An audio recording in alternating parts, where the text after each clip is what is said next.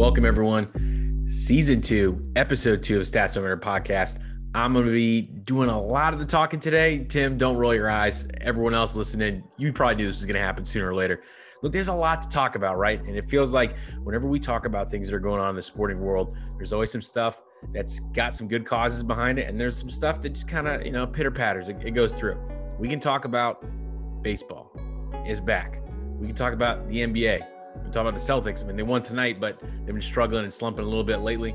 But it doesn't feel right if we're not going to talk about some pretty momentous things, which are follow-ups to what we've already talked about on this podcast. So today, I'm going to talk to you a little bit about NCAA, because if we think that the most dramatic season was last year, you ain't seen nothing yet. Buckle up, Buttercup. We got a ways to go. Tonight, in this episode, I'm also going to talk about the Atlanta Dream. They got a new owner. It's very important. We're going to talk about it to follow up from earlier. In my cup is an Imperial Stout from Jay Wakefield out of Miami, Florida. It's called Toss It Into the Fire. It is an Imperial Stout with blueberries, coconut, and vanilla added. Now, if you're any bit of a fantasy movies, books fan, you know, of course, Toss It in the Fire is the very famous line that was uttered in the movie Lord of the Rings, to toss the one ring that would rule them all into the fires of Mordor. Isildur didn't do it. And, well, I'm not going to tell you how it ends, but there's about 3, 6, 9, 10, a whole lot of books, a lot of movies, a whole lot of subreddits. Take a look at it. But really, really excited to get into this. Let me go ahead and, we've been hearing a lot of, hey, you haven't been doing stouts. So this is us giving the people what they want. We're a podcast of the people. So we're giving you the stouts. Off the nose, a lot of vanilla. Not so much in the coconut, a little bit of burnt coconut. I don't really smell too much of the blueberry. That kind of worries me a little bit. We'll see what happens. Okay, the blueberry's there. Nice and strained. Definitely more of the coconut and vanilla flavors. I don't hate it at all. It's nice to have an Imperial Stout. You got a lot of the adjuncts in there. What would I rate this? I'm going to have to give this like a 4.3. Yeah, I'm not really a big stout guy. I don't really have a lot of frame of reference. Imperial Stouts usually for me are like too syrupy or too boozy. This is like kind of in between, but I really kind of wanted a little more of the blueberry flavor. It's not saying it's not good, because it is. Wanted a little bit more of the blueberry flavor for sure.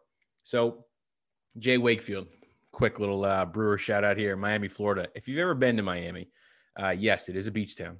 Yes, it is a sports town. And it's also a craft beer town. There's a lot that you can find there. A lot of art murals downtown in the Wynwood area. It's like an arts district. There's a lot of small shops, restaurants, and of course you got Jay Wakefield Brewing right there.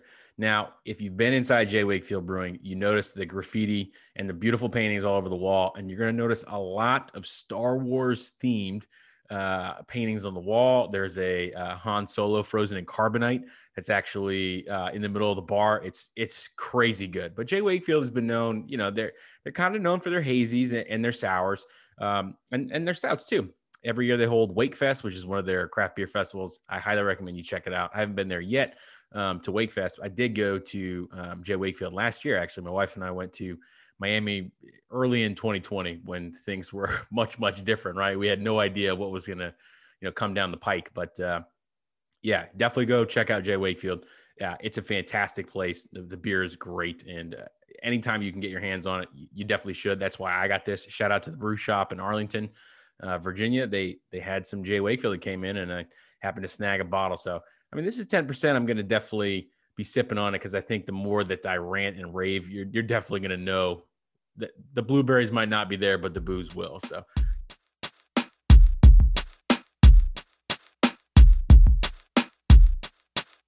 you probably remember a while back in one of our episodes, we talked about, especially this past summer at the height of the Black Lives Matter movement, when there were protests in many cities across America, and the amount of divisive language that was coming from one senator, Kelly Loeffler, who was a co-owner of the Atlanta Dream, a women's national basketball team.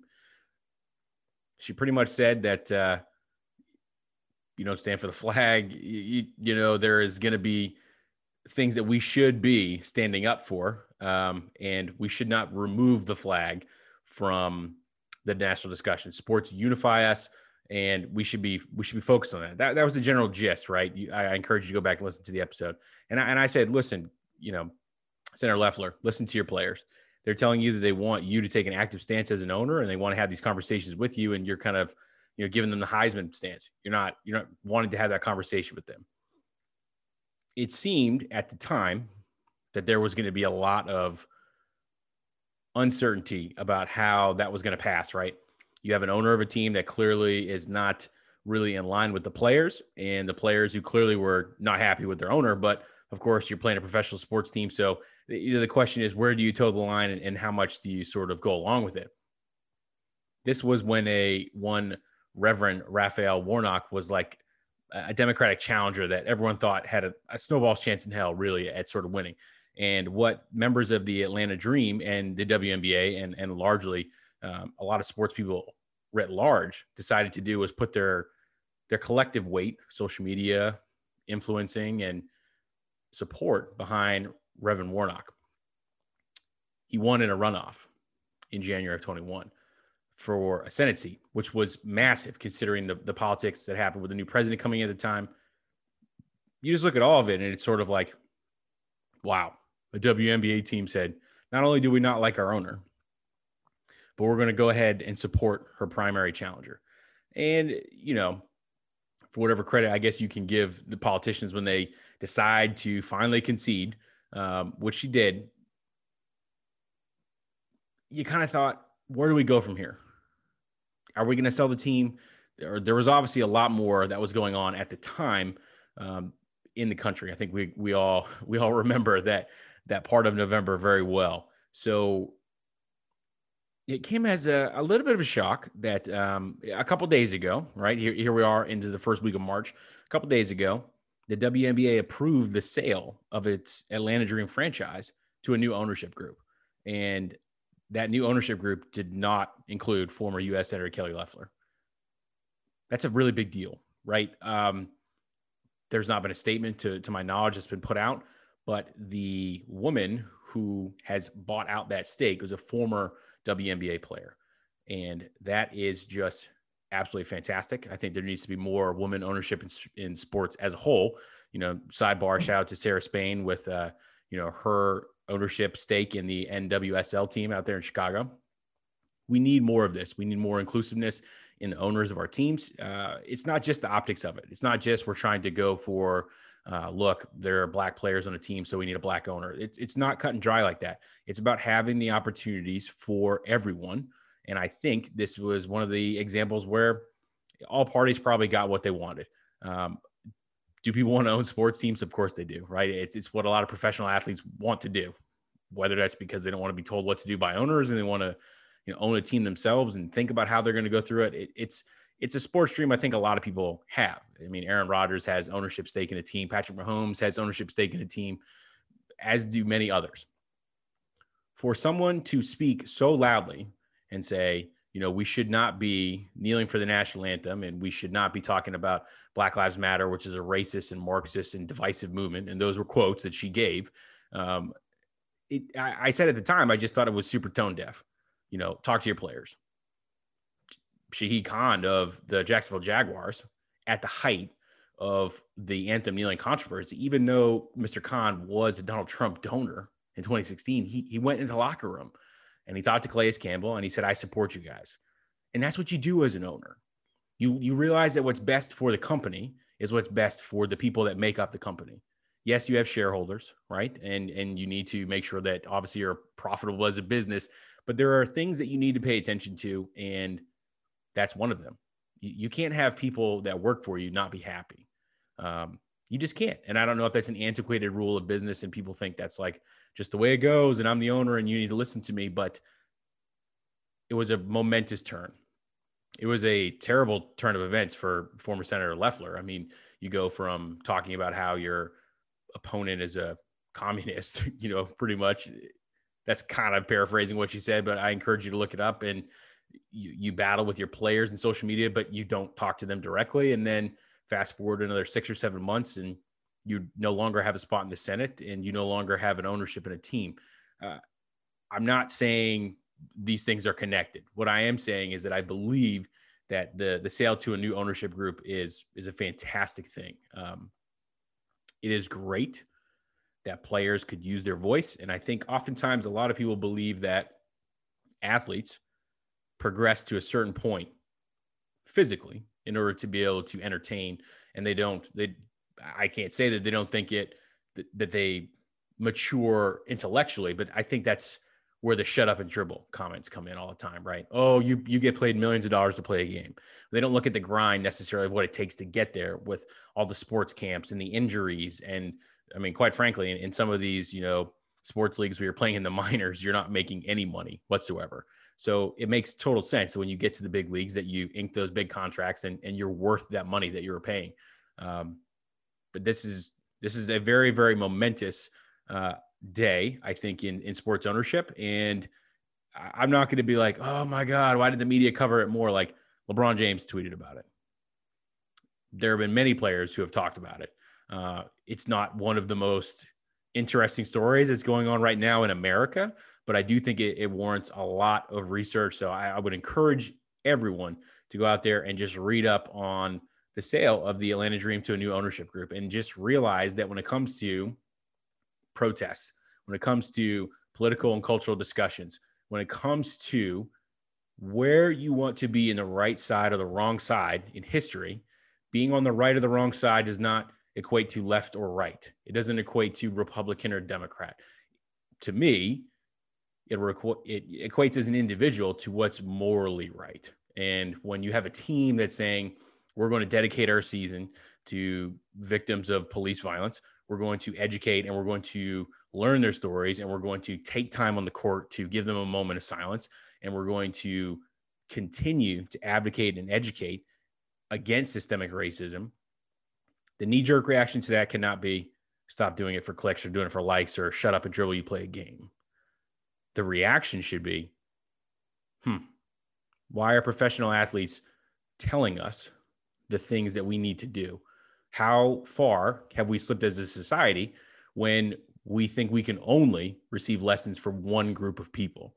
And then who is that group of people? Because I believe that athletes can be in that group because that group is Americans.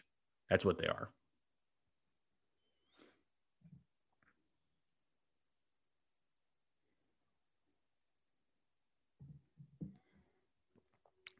I said earlier that I wasn't tasting the blueberry. Now I taste the blueberry. Still going to keep the 4-3 though, but I definitely like it. It's very smooth, especially for an Imperial. And it's a big 22-ounce bomber. So there has not ever been anything more pressing in the arena of college sports than I think the debate of name, image, and likeness. For decades, I don't know, a century. What we've been talking about is that college players are amateurs. They shouldn't receive money. They shouldn't receive sponsorship deals.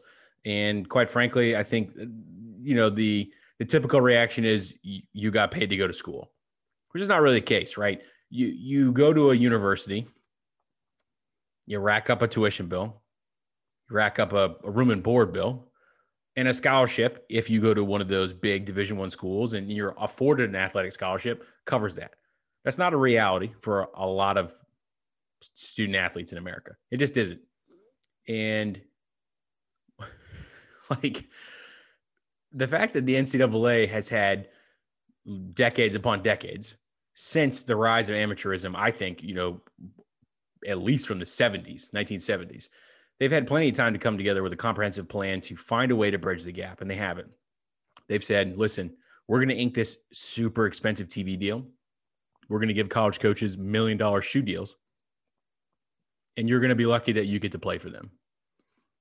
When you have college coaches whose contracts are being bought out, but there's not enough money to conduct campus repairs or, fund other programs, but you can buy out Tom Herman's 30 some odd $1 million.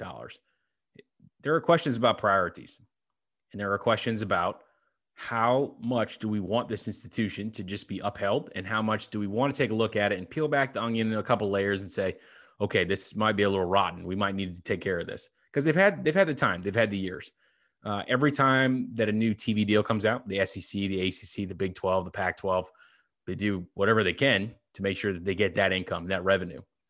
And then on the other side, you have the boosters, who arguably are just as powerful as the people that are handing these colleges their TV deals, because their endowments arguably keep those colleges alive. Always going back to the point that for the NFL, you got to be 3 years removed from high school. So you need to play a couple years in college. And therein lies what we would call a loophole.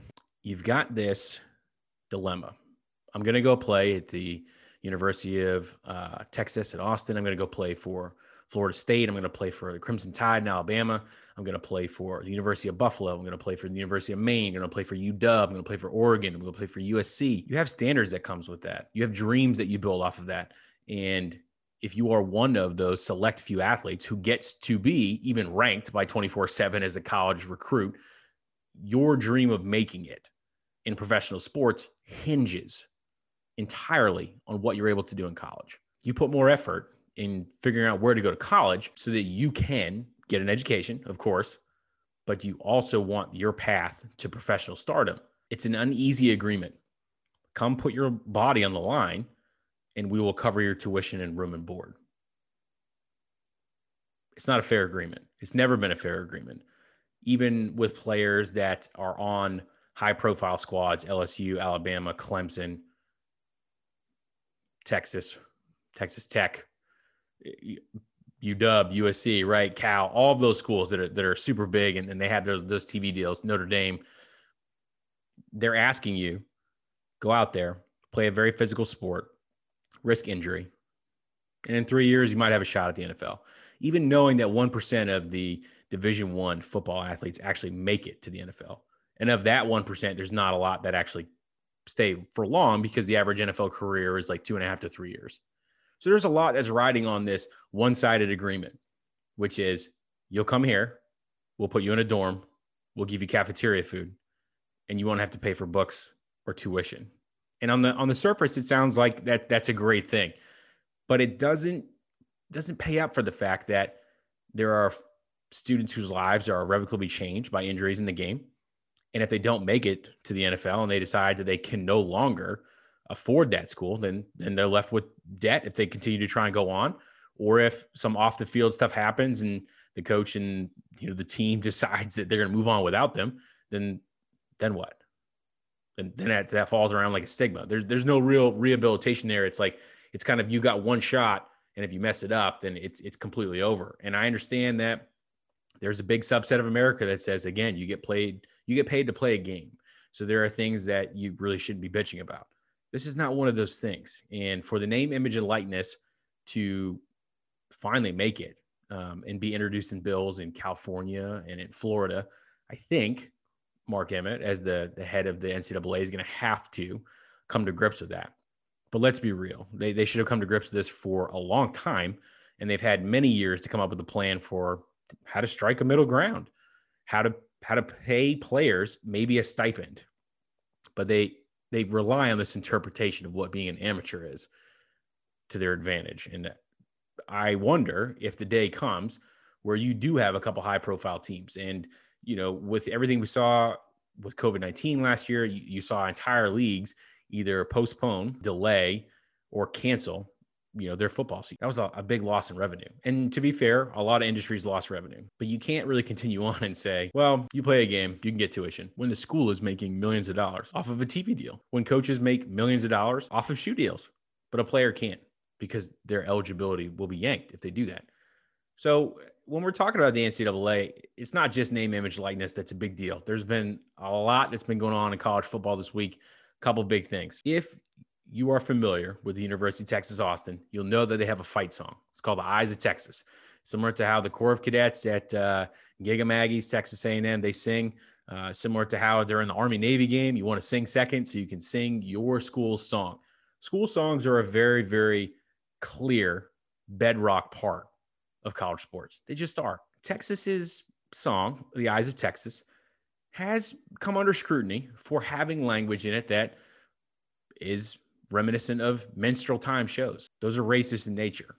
And when players have decided to use their voice about it, just as the same way when Colin Kaepernick decided to protest, almost 5 years ago now, Can't even believe it's been that long. The backlash was the same. It's like no matter the conversations we've had that the other side hasn't come to the table. They haven't done education. They haven't tried to figure this side out. They just say, you play a game, shut up. And emails from Texas donors goes to just highlight the language that they want to reinforce. And is it tradition? Of course. But it's also, I had it this way and it can't possibly change. And if you try and change it, then we have problems. It's really, really not appropriate. Am I saying that we're trying to replace the song? Yes. I do think that there is something that's wrong with the song. And I do believe that people should take a look at these things. Like, we are deep into 2021 already. And I know you're going to say, like, we're only a few months into 2021, and we are. 2020 took like 5 years. I don't know if you guys were here with us for that, but it's going to go down as a long time for that year specifically. But I would say for the last 5, 6, 10 years in America, race has been a conversation that's been brought to the forefront, and it's been talked about just enough to stop it from bubbling over. And then we allow the cup to be half full, and we don't empty the cup, right? We just allow things to keep going in it. And we just say, I mean, it's racial in nature, but I'm not trying to get canceled. I'm not trying to say anything about it. So we'll let it lie. And hopefully, the controversy will die down and we'll keep going. Yet you have players from the University of Texas who are getting racist DMs from people who are purportedly donors to the school that say, like, you will sing the song, or like bad things will happen to you. You want to have a career. You're very fortunate to be playing, things like that. And this is just scratching the surface. CBS Sports has a collection of emails from UT alumni and donors, and the Texas Tribune originally broke that story. 70% of the nearly 300 people who emailed the university president about the eyes of Texas demanded the school keep playing it. That's a quote from their website specifically. And 75 of those 300 people threatened to stop supporting the school financially. Now, a University of Texas, this is caliber, they have almost 500,000 living alumni, and they have a pretty big endowment. And I'm sure that they want to keep that going. 2 problems with that. 500,000 people, if they were thinking the wrong way, doesn't make something right. And when there are players that decide to speak up, and those players who are the ones that are bringing the TV deals in, and let's not get that conflated. You may have donated something to help keep the lights on, or the grounds kept, or a new stadium built. That is where your involvement ends. You are not out there on the field. You are not putting your body on the line. You are not calling plays. You're not grinding film. You're not lifting. You are not stretching. You are not doing ice bath workouts. Sorry, that's not even a word. You're not sitting in the ice bath to cool down after your workouts. You're donating. You're essentially saying, I'm giving money to the school because you gave me a chance, right? And I want to keep the school going. That's it. You don't have any more influence beyond that. Your dollar, whether it's $1, whether it's $500,000, whether it's $2 million, does not equate to the influence that you have. And look, I'm just going to say like it is. In a lot of very, very heavy sports leagues, we have allowed people and their influence based on how much money they make to attempt to sway or lobby very much in the same way that politics is.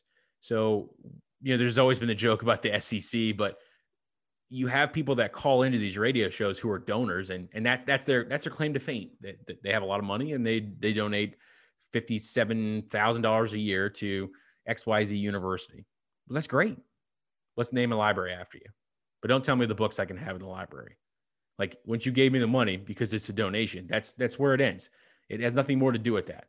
And players should not be receiving threatening DMs from people saying you're not going to have a career because you don't want to sing The Eyes of Texas.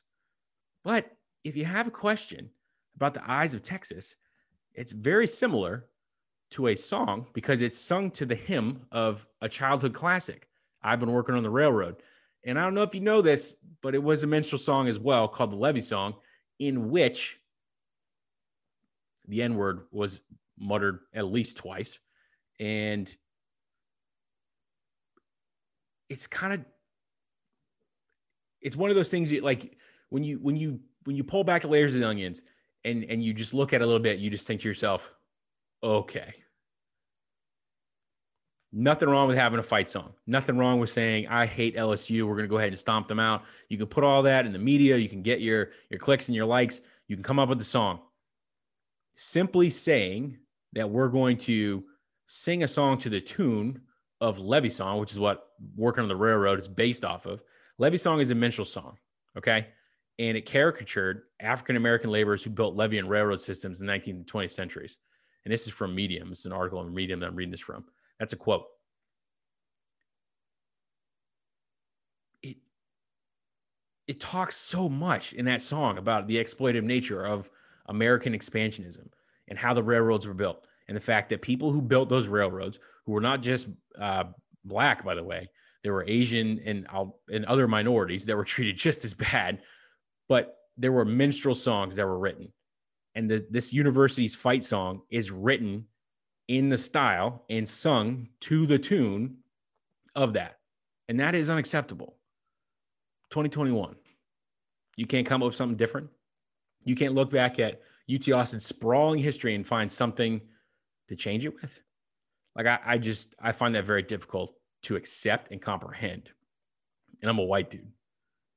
I wouldn't feel comfortable singing that song. I don't think any amount of beer could make me feel that I was comfortable singing that song the moment I did a little bit of research and realized, yeah, I shouldn't be singing this. And if you look and you dig deep enough, there's a lot of those things out there in which you should educate yourself for. But let's get back to the point here. If you're a donor and you're giving money, thank you for giving money. That's where your influence ends. It doesn't permit you to tell players how they should live their life. And unfortunately, in this age of social media, if someone has an account, you can reach out to them. We all know that there is, numerous players whose previous texts or, social media postings from when they were young, get put out there and everyone can see that for the world. And then there's calls to cancel them. And, there's a lot of remorse that goes on and a lot of learning. We do need to focus on those things. So if a player was to say something racist and we say, you know what, as a donor, like, yank that person's scholarship. Well, that's great. Thanks for your opinion. But you're not the one paying for that person's scholarship because that money doesn't directly go to them. It goes through other things. But if we say, well, this song's racist, we need to change it, the immediate reaction should not be, no, we can't, and here's why.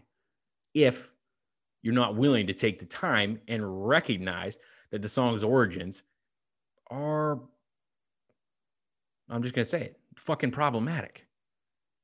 You have to think about these things in a different light, and you can't be afraid to have difficult conversations. And if you are, then you need to be willing to have that serious, uncomfortable conversation. I'll just leave you with one of these letters here that a donor actually sent to the UT president. Okay. And this is from burntorangenation.com, which is SB Nation page for the University of Texas. And of course, all these emails that were sent are part of the public record. So they can be viewed. All right. Which is even more crazy when you think about this. But this is a quote, and this is going to be tough for me to read. So, take this for what it is. Quote, "It's time for you to put your foot down and make it perfectly clear that the heritage of Texas will not be lost," one donor wrote. "It is sad that it is offending the Blacks. As I said before, the Blacks are free, and it's time for them to move on to another state where everything is in their favor," unquote. First off, if I was the president of a university and I got that email, I would talk to whatever foundation, arranges that money. And I would say, find this guy or gal, refund their money. Reject the next time they donate anything to us. Maybe that's me. Maybe I'm idealistic, but for that person, whatever age they happen to be, whatever socioeconomic status they might happen to belong to, for them to say, it is sad that it is offending the Blacks, they need to realize they're free and they should move on to another state where everything is in their favor. We have 54 states and territories where everything should be in everyone's favor because we are one of the best nations on the face of this earth. Why are we telling people and lumping them in a group and saying, if they don't like it, they can go somewhere else? If you don't like it, you can take your money somewhere else. You're a donor. You gave money.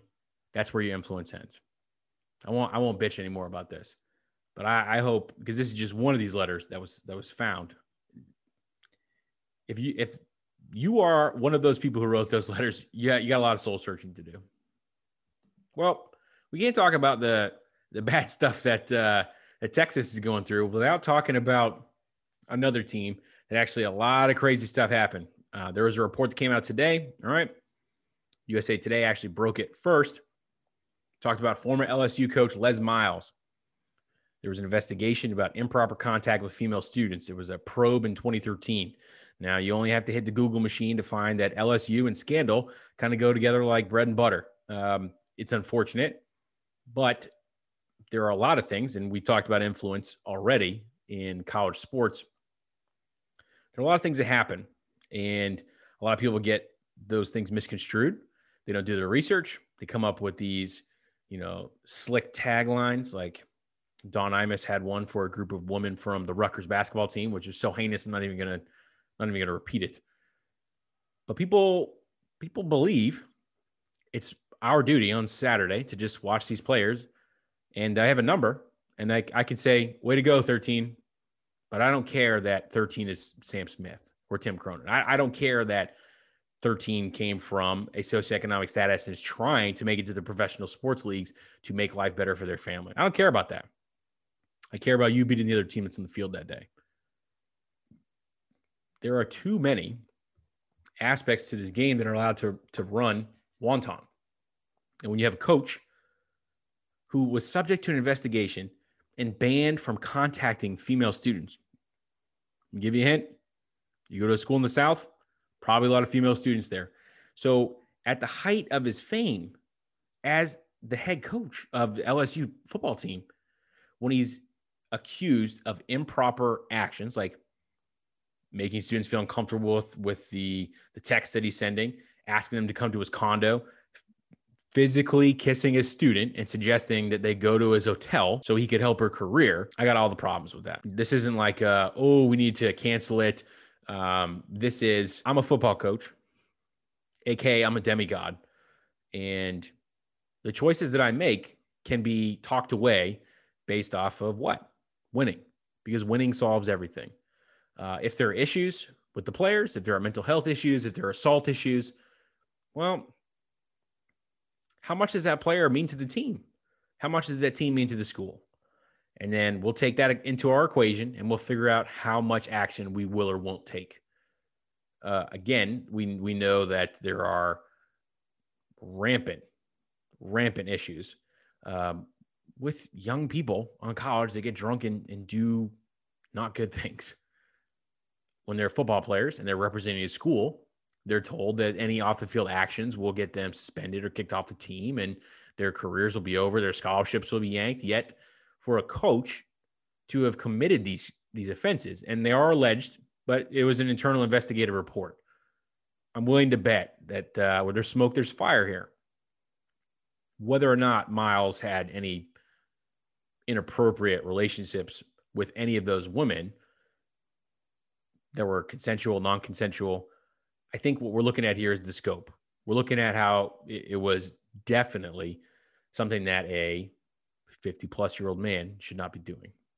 And we can't say, oh, well, that happens in college. And, hey, sometimes these women or these young men, they're trying to get their careers going and they want to do those things, which is horseshit. That's what it is. If I went and I found a mentor, I want to learn from that person about how to make it in the industry that they're in. I don't want to be in a personal relationship with them. And yet, this investigation occurred in 2013, 8 years ago. Oh, were they winning championships at that time? Maybe. Maybe they were in the college football playoffs. Maybe there were things that were acceptable at the university at that time. And when I say acceptable, this is a loose term, acceptable. Because telling women what they should wear, telling certain people that we're only looking for scholarship students that fit a type of build to rectify stereotypes, telling people. We only want certain folks with the ability to come in and out of our offices, and all of these things. We look at football coaches as demigods, and you have to take them with a bit of a grain of salt, and you need to listen when someone says, I think there's a problem here. For an internal investigation in 2013 to come back to light, that's very, very bad. That's very, very bad. The report itself is really damning. And according to the report from USA Today,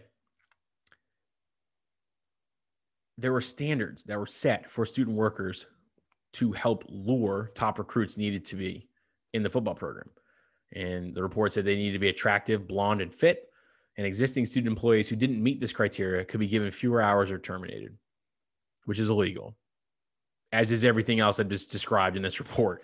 So you're throwing out the baby with the bathwater here. You're sprinkling a lot of bad salt, like Salt Bay, on top of this, and it doesn't get any better the more you dig into it. And I think that this comes at a time where college sports in America has had to deal with a reckoning. Many professional sports leagues, of course, have dealt with the effects of COVID-19, and they've lost a lot of revenue. But to be frank, so have a lot of companies in America.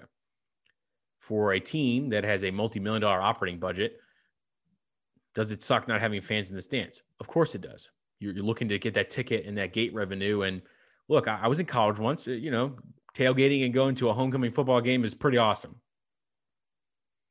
I mean, I went to a Division III school. We didn't have a football team, so you got to travel and you got to go see some other games. But you can't just rely on that forever. You have to have a plan B or a plan C for how you're going to keep the program in the black, money-wise. Yet here we are, and there are just more and more instances wherever you look that there are serious rotten parts of the NCAA as a whole, and we're looking at them and we're saying, yeah, I got you. It's bad. We gave him a stern talking to. He learned. I think things will be different from now on. Okay. But you had an internal investigation. Was this guy allowed to retire? Was this guy allowed to have his reputation intact? And whose careers did he possibly stall or ruin because they didn't do the things that he wanted to do because he was a demigod and he decided he wanted to have his cake and eat it too.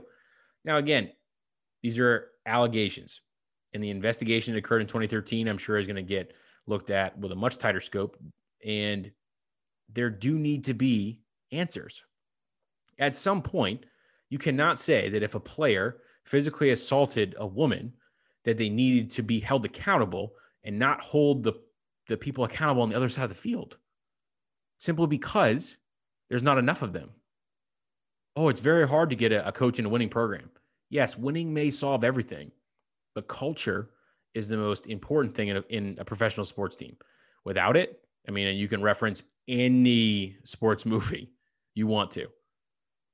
It's usually the same story. Oh, got a lot of talent, don't mesh well. Why don't they mesh well? Because they don't care about the culture. They care about themselves. And when that changes, oh, look, they win championships. Yet, unfortunately, in real life, it's not the reality.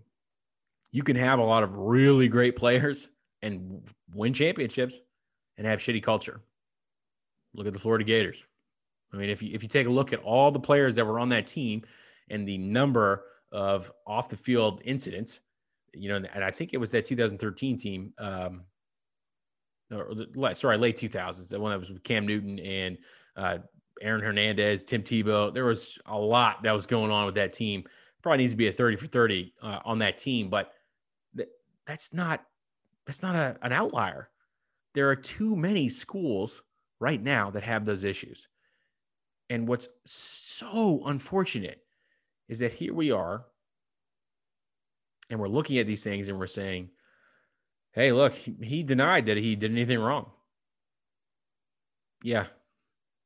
The same way in which a defensive back who gave up a touchdown is going to swear that what he saw in film and what he saw on the field was why he made the call. I didn't do anything wrong, coach. I made the decision I made based off of what I thought I was seeing. Don't you give additional training to that player? Don't you attempt to at least give them a chance to make up for things? And yet here we are talking about something that's super heinous. and they were just given the chance to make up. They weren't even asked questions about it. Well, I mean, there was an investigation, but let's be honest, that's sort of like the fox watching the hen house at this point. I say all that, and it's probably sounding like going off the rails here, but let's be frank. The NCAA has the power it does, and it can use and leverage that power to get multi-million-dollar deals for itself to make itself fatter and richer off the backs of players who don't have a voice to be able to advocate for themselves. They don't have a voice to advocate for pay, for name, image, and likeness. They don't really have health benefits to the point where if they're not on the team and they were to sustain a traumatic brain injury, like they're kind of on their own, they don't have the voice to step up against oppression. And when they do, people from the outside are telling them, yeah, I'm giving $50,000 a year to the school, so you can just like shut up and dribble, man. Like that's what you can do. You haven't earned it. When that person might not have ever played a snap or ever stepped on the court. Don't get me wrong. We're in March. Love March Madness. If you were to tell me the number one seed right now had legitimate off-the-court issues, I would advocate for that team not playing. We sell sports to our youth as like something of purity. It's fighting against the other team. It's overcoming all odds. It's the 1984 miracle hockey team. Yet what's the reality is more gritty. It's not as simple as that. It's not, hey, you just lost today. You weren't the better team. It's, well, we lost today, but hey, I mean, that guy over there, I think he's on steroids, and I think he has a domestic violence case. So like, I'm not saying we got to, put something out about it, but we're going to play him again in a couple of weeks. So like, I mean, I might say something.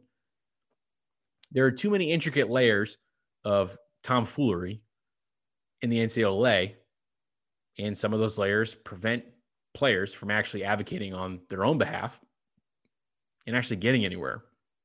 Again, 1% of the Division I NCAA football players make it to the NFL. There's only 53 roster slots on 32 teams. That's a small number.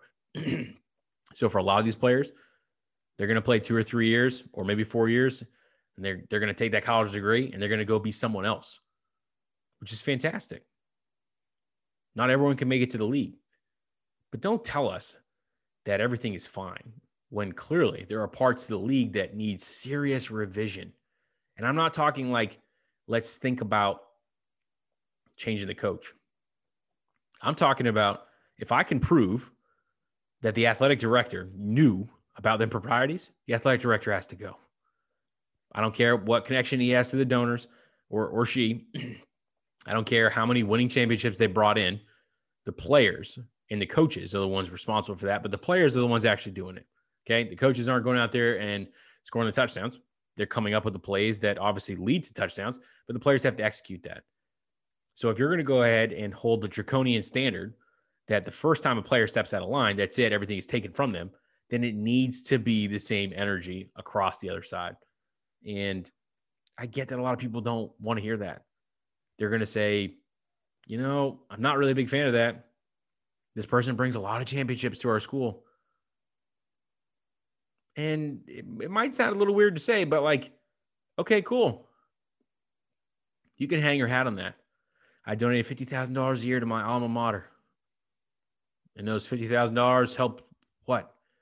Buy a championship? No. Like you donated. That was it. That was your influence, right? So we got to take a comprehensive look. The NFL has had a reckoning. The MLB has had a reckoning. Major League Soccer has had a reckoning. Golf has had a reckoning. NASCAR has had a reckoning. The NBA's had a reckoning. NCAA is like, nah, fam, we're good. We're just going to stay kind of how we are. We're just going to keep doing our thing. And to be frank, like, we're too big to fail. And that's the problem. They are not too big to fail. They are cogs in a machine on the NCAA side. The players, you can argue that there will always be someone who could be able to step up and fill Sam Smith's role if he's a cornerback or a wide receiver or a quarterback or a defensive end and he gets hurt. Yeah, there are a lot of kids who want to go out there and take that next spot. At the same energy that you're trying to replace players for having off the field issues, there are plenty of folks who are qualified and maybe overqualified to act as administrators in training, professional assistants, operations directors, or maybe some folks who just keep these damn donors in line. So we need to look in the mirror and we need to say to ourselves, I think we have a problem here. And I think we need to solve it now. You're probably wondering, like, what does this dude know about college sports? Well, to be honest, I'm not a prolific athlete, right? I think Tim and I went over that in the podcast, episode 1. If you want to go back 43 episodes and listen to it, we encourage you. It's available on Spotify, Stitcher, and Apple Podcasts. I attempted to run indoor track and outdoor track, and I was a runner in high school, so I wanted to do that in college. I ended up getting an injury, an overuse injury, which was hilarious. I'll tell you the story sometime, but it's not like I have the athlete's mindset, right? I'm just a regular guy, right? I was very fortunate to be around, even in Division III, some great athletes, folks I'm still friends with today. And those guys and gals were killers out there on the track. They just were. But I also went to a school in Southern Maine. In my first year, in 2006, that women's basketball team, which was already heralded in that region anyways, went to the D3 championships. They went to the playoffs. It was at the Naismith Memorial Basketball Hall of Fame, right, in Springfield. And we drove down there and we bought tickets and, we definitely pre-gamed and we had a great time supporting. But I just remember everything about those women's basketball players. I remember their hustle. I remember their drive, their tenacity. I remember how friendly they were. I remember how, they were superstars on campus, but you could still approach them. There were people who would be very friendly with you. I don't recall many of the men's basketball players being that way. I knew a couple. The men's baseball players, yeah, most of them were approachable. But, I mean, let's be frank.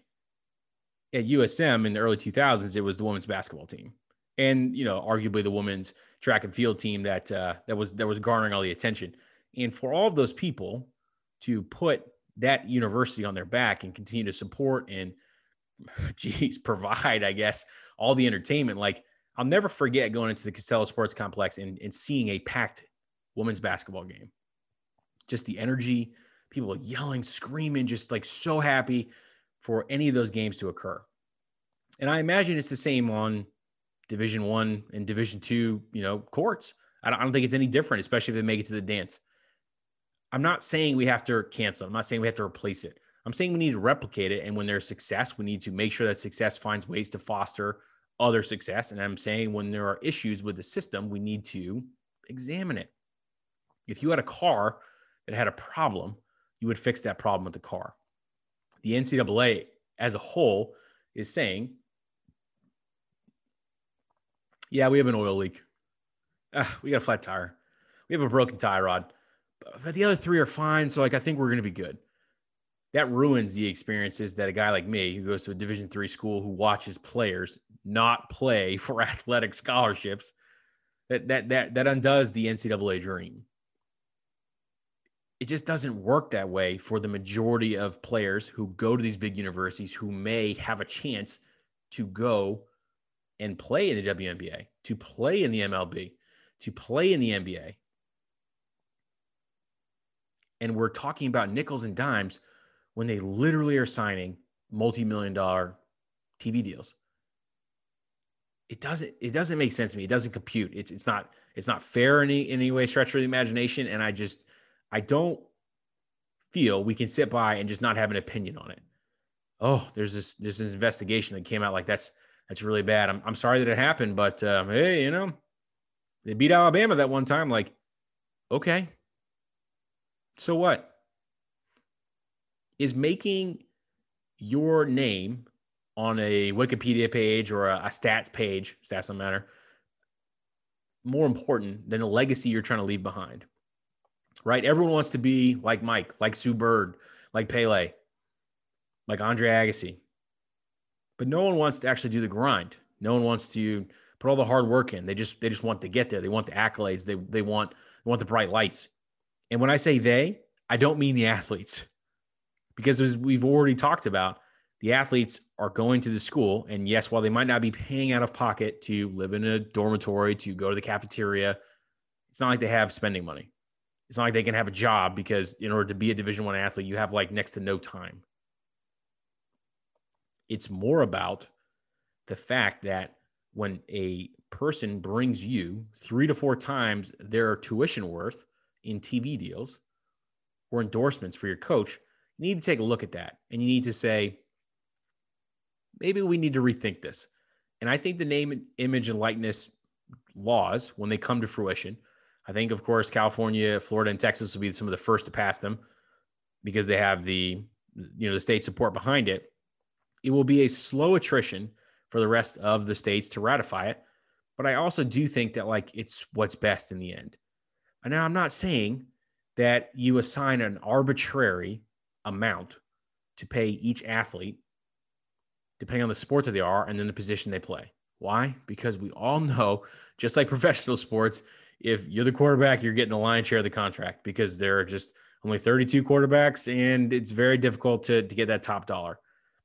But if you're a top shooting guard and you bring in a lot of money for gate receipts and concessions at a small school in Southern Maine, do you need to take a look at that? Do you need to say, how do we come up with a complex equation to find a way to pay people?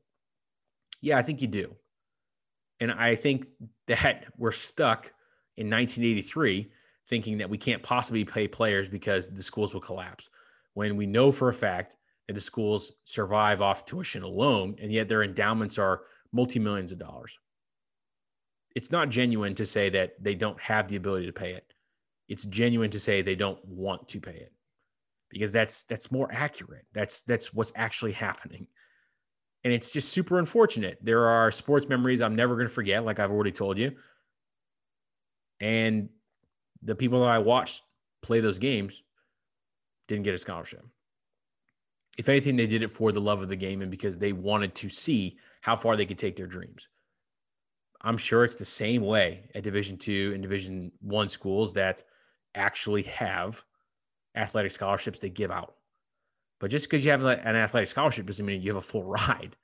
And you could lose your scholarship, and there's only a certain number of scholarships that exist, which is why whenever you see those Rex Chapman alert, the content you're here for videos where there's someone who's a walk-on who gets their full scholarship, it's very difficult to watch one of those videos and not be like, oh shit, who's cutting onions in here? Because you feel for the player.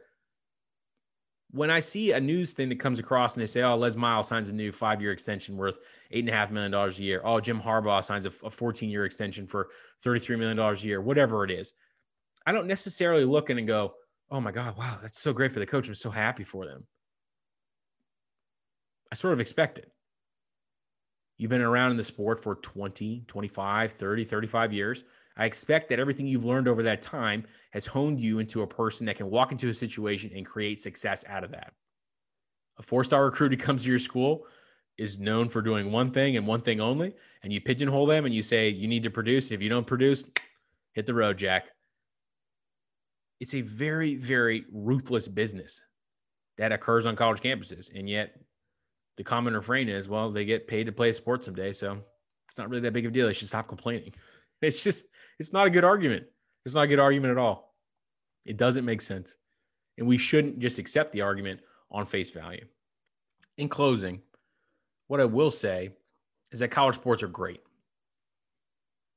You can be critical of their missteps and the areas that they need to improve in, and love the fact that you get on a Saturday morning when you're on a campus and you're driving through and you're getting ready to go to a game, or you're walking up the steps to a court and you can hear the crowd just cheering and losing their mind and the players doing warm-ups. You can love both things. You can love the fact that college sports gives young men and women an opportunity to be something that they weren't, something that they dreamed of being. And you can also say, well, I got problems with the way you administer this program. While in the process of editing this podcast, there were changes that came out, both relating to the Texas fight song and to the coaching situation Sam talked about earlier in the podcast. I felt some of the things Sam said were pretty important, so rather than scrap the whole thing, we figured we would just update this on the tail end just to kind of bring everyone up to speed. Thanks again for listening.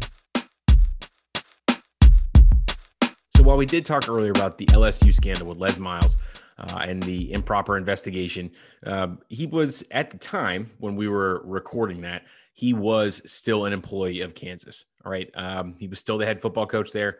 And it has now come out today at a press conference that he has been allowed to mutually part ways with the University of Kansas, which will pay him a $2 million buyout. Pretty much they went and cleared the rest of his contract out. And when they asked the guy why they didn't fire him, they asked the athletic director why they didn't fire him. He kind of said, we couldn't really prove beyond a shadow of a doubt that he lied to us in the interview when we hired him. And we don't want to get in a long, protracted arrangement. So what's best for all parties here and the best of the program is that we just mutually agreed to part ways, which is horseshit. There's no other word for it. USA Today, they have an article and they talk about the investigation, new stuff that I didn't see necessarily when I read the last article, that the investigation into Les Miles' conduct took place at LSU from 2009 to 2013, upon which they recommended they fire him in 2013, and they didn't do it. So if you're just thinking about that, that's 3 years. That's an entire prospect's college career before they would go into the NFL. That's probably hundreds of students' lives who are irrevocably changed because Les Miles decided he wanted to get a certain type of woman to attract football players. They wanted certain people to be around. And for what? Like, you let this guy walk away with $2 million in a settlement deal because you're afraid to take him to court? How about every single one of those people who might have been done wrong by him? What about them? Couldn't they collectively just go ahead and sue Les Miles? Which, I mean, I wouldn't be surprised if some of them do. This just goes to show that, like, college football coaches really do have it all. They have the say in the players that they recruit. They have the say in the plays that get called. And they have the say in lives that they change. And while you want to spin it as much as possible and say that it's all for the good, there is too many instances where it's not. We're talking about a scandal with improper conduct with young people, and you have an impressionable person, at the university, probably getting themselves into, I don't even know if you'd call it like a bad situation, because that doesn't even do it justice, right? There's too many chances there for things to go wrong, and the university, there's no way they didn't know about it, right? Oh, we don't know if he lied to us on the way in the interview. Yeah, you do. Yeah, you do. If the investigation went on from 2009 to 2013, the only way you would know is if someone handed you that document and you just decided not to look at it. It's unconscionable. It doesn't make any sense whatsoever. And until coaches are given the same boot through the door that they give NCAA players for smoking weed or cheating on a test, like, the system will not change. The NCAA has too much power. And this, to me, just, again, reeks of the scandal. Like, a scandal like this happens almost like once every 3 or 4 years, and then we all get really hyped about it, and then we just go, whatever. Well, we need something to do on Saturday, so I guess we'll pay attention to it. And it's like that takes advantage of the people who are long, faithful alumni of a university who really do want to see the program succeed. That's why they donate their money to it, right? But you've had recruiting scandals where people were trying to, pay people to have sex with potential recruits. You've got this right now where Les Miles is pretty much trying to make sure that he can set his house up the way that he wants it to be. And that's not for players. That's for eye candy or what? Like, what culture is he trying to set there? Like, for a football team that didn't win a whole lot? Like, how is this acceptable? How is it acceptable to say, we don't know if he lied to us, we don't want to embarrass the university? You already embarrassed the university by hiring a dude that had a black spot on his record. That's the problem, Kansas. You can't allow a dude to physically walk away from a program. He's already besmirched the name of it. And you're not doing yourself any favors by being extremely weak with the punishment. I'm sure there'll be plenty of other hot takes that will come out about it, but I just wanted to wrap that up. That, to me, just seems unbelievable. Unbe-fucking-believable. Again, what do I know, right? I'm a guy who went to a Division III university. We didn't have a football team. The sports programs that we did, we were really, really heavy into, and we loved those athletes, but they played honestly for the love of the game. Like maybe they got, academic scholarships, but they didn't get paid. They didn't have the influence. They didn't necessarily have a path cut to professional sports in the way that some of these D1 programs do. And for a guy to coach the team that was pretty much making 2.3 to 2.4 million a year, for him to be part of a misconduct investigation, and you just say, well, it happened at the last university. I mean, we didn't really know about it when we hired him. He's never done anything wrong here. Like, okay. Yeah, he's never done anything wrong at your program. Had this report not come out, could he have the preponderance to do it again at your university? And I think the answer to that question is yes. And I don't think that he should have got a job. And I don't think he should be walking away with $2 million because he's been paid many millions of dollars. And I just don't think it's not acceptable to me at all. I don't think it's acceptable outcome to the members of LSU who clearly were going to be affected by this. And do I feel bad for Kansas because they have to find a new football coach? No, I don't. This is part of the job, right? There are so many coaching opportunities that are out there, and college coaches, maybe they make the jump, maybe they don't, but they're insulated. They have power, they have influence, and they are these demigods in much the way that some of these Division I players could be viewed as demigods, but those players are on a leash at the end of the day. They can't really get too far from the nest because bad things will happen. They'll lose their scholarship. They'll get kicked out. Coaches seem to get away with pretty much whatever they want. And while it's a uniquely American thing, I believe it is worse for the future of the NCAA if they get more of these scenarios. And I just think they missed the mark on this. All right.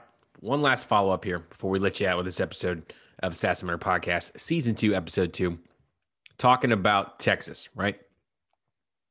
This morning, the university released their commission work, which was nearly 100 pages long, on the Eyes of Texas Commission, which is a commission that the university put together to go and find out about the song and its effect. Well, I mean, if you listen to anything I needed to say earlier, what I am about to say will probably not shock you because it's the exact opposite of what I surmised.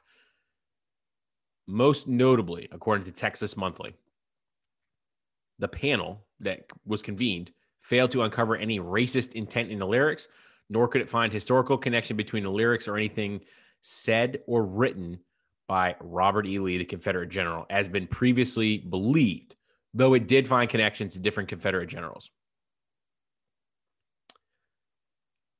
Okay. Listen.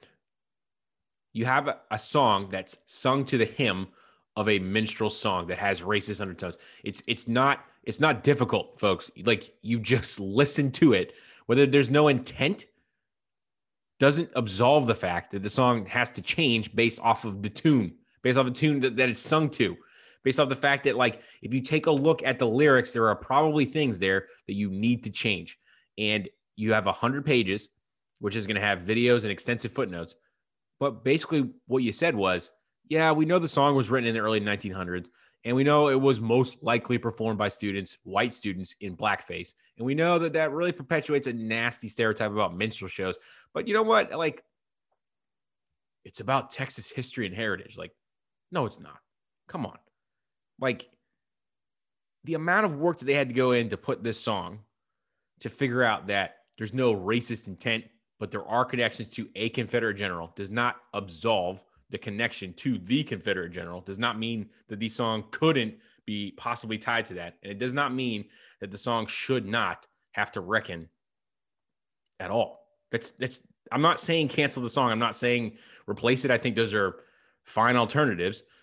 I would be very, very happy to hear what the commission actually decides they want to do, because what this sounds like is 100 pages of, yeah, we got it. It's history. It's tough, but we're going to have to kind of stick with this. It is who we are. And it's like, no, I just don't buy that. I don't think that necessarily, I don't think at all that this gives Texas a pass.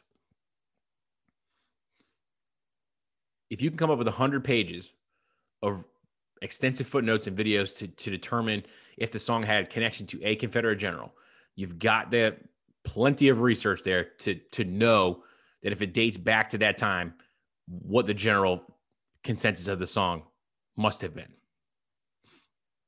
And for the commission to say that just because the song was performed at a minstrel show doesn't mean that it was written with racist intent misses the mark.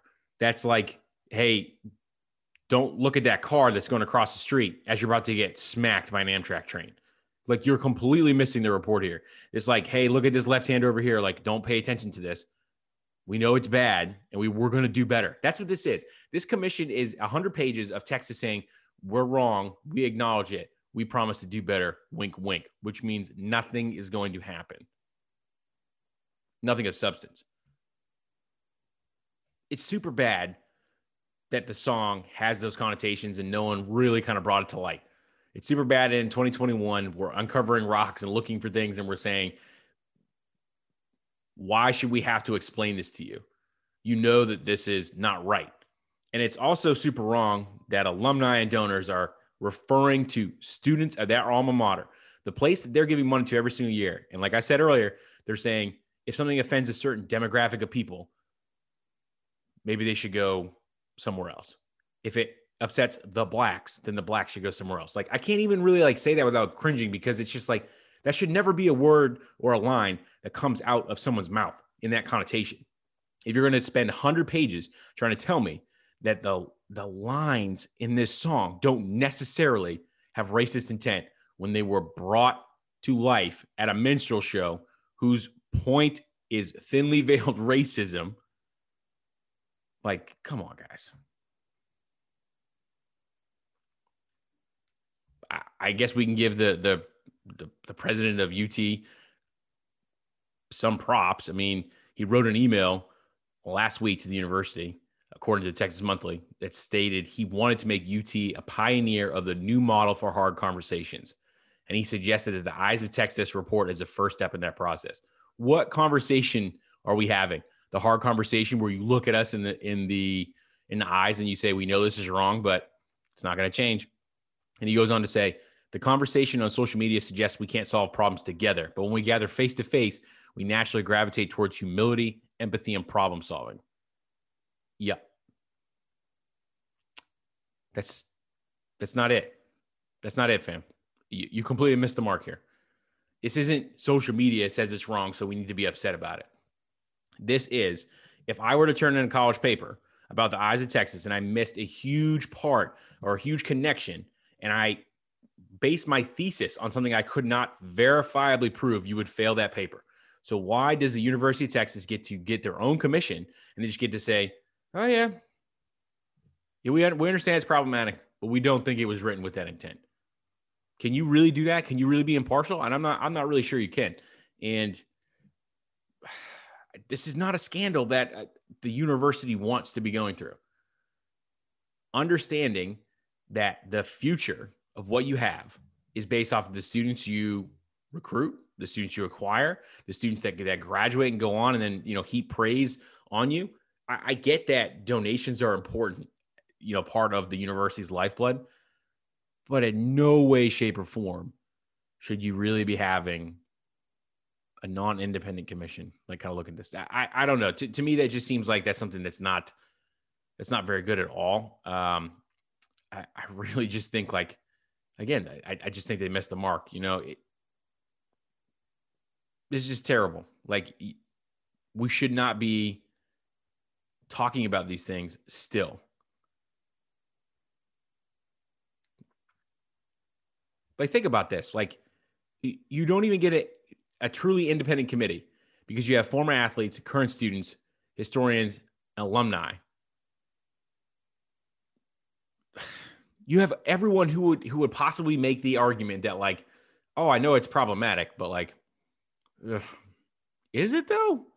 Like, you can't possibly think about how the song could or could not have an effect because the spotlight wasn't on you. You're in your own little corner of Texas. You can sing it.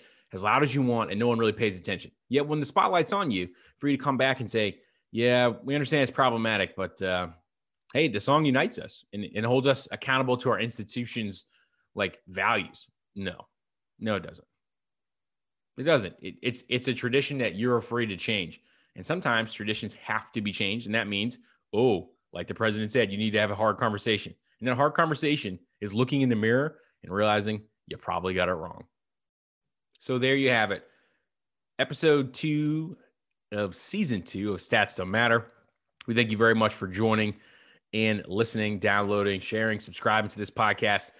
Shout out to Jay Wakefield for the sick brew. And shout out to all of you, the listeners. Starting this brand new season, we're going to talk some Major League Baseball and NBA here pretty soon. We're just about 20 days away from opening day of Major League Baseball. So not a lot of fans in the stands. But, I think we're going to get actually a full season instead of, debating back and forth between the commissioner and the union. How many games? 120, get down to 60. Maybe we'll get 50. Who knows what we'll get? I mean, spring training's already going on. Pitchers and catchers are reporting.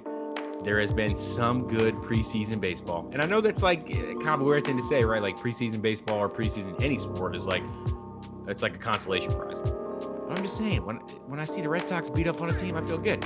And then when I get an Athletic or a Worldwide Leader or a Fox Sports or a Yahoo Sports notification that they lost 13-3 or something, I'm like, all right, well, this game doesn't count. But, for the win, it's actually just, it's a good thing to kind of get it going. So sports like spring have sprung. And I think we're going to have some good stuff this year. I really do. I think it's a good season for us. We appreciate all the support that y'all have given us for the Stats Don't Matter podcast, and we will talk to you soon. Cheers.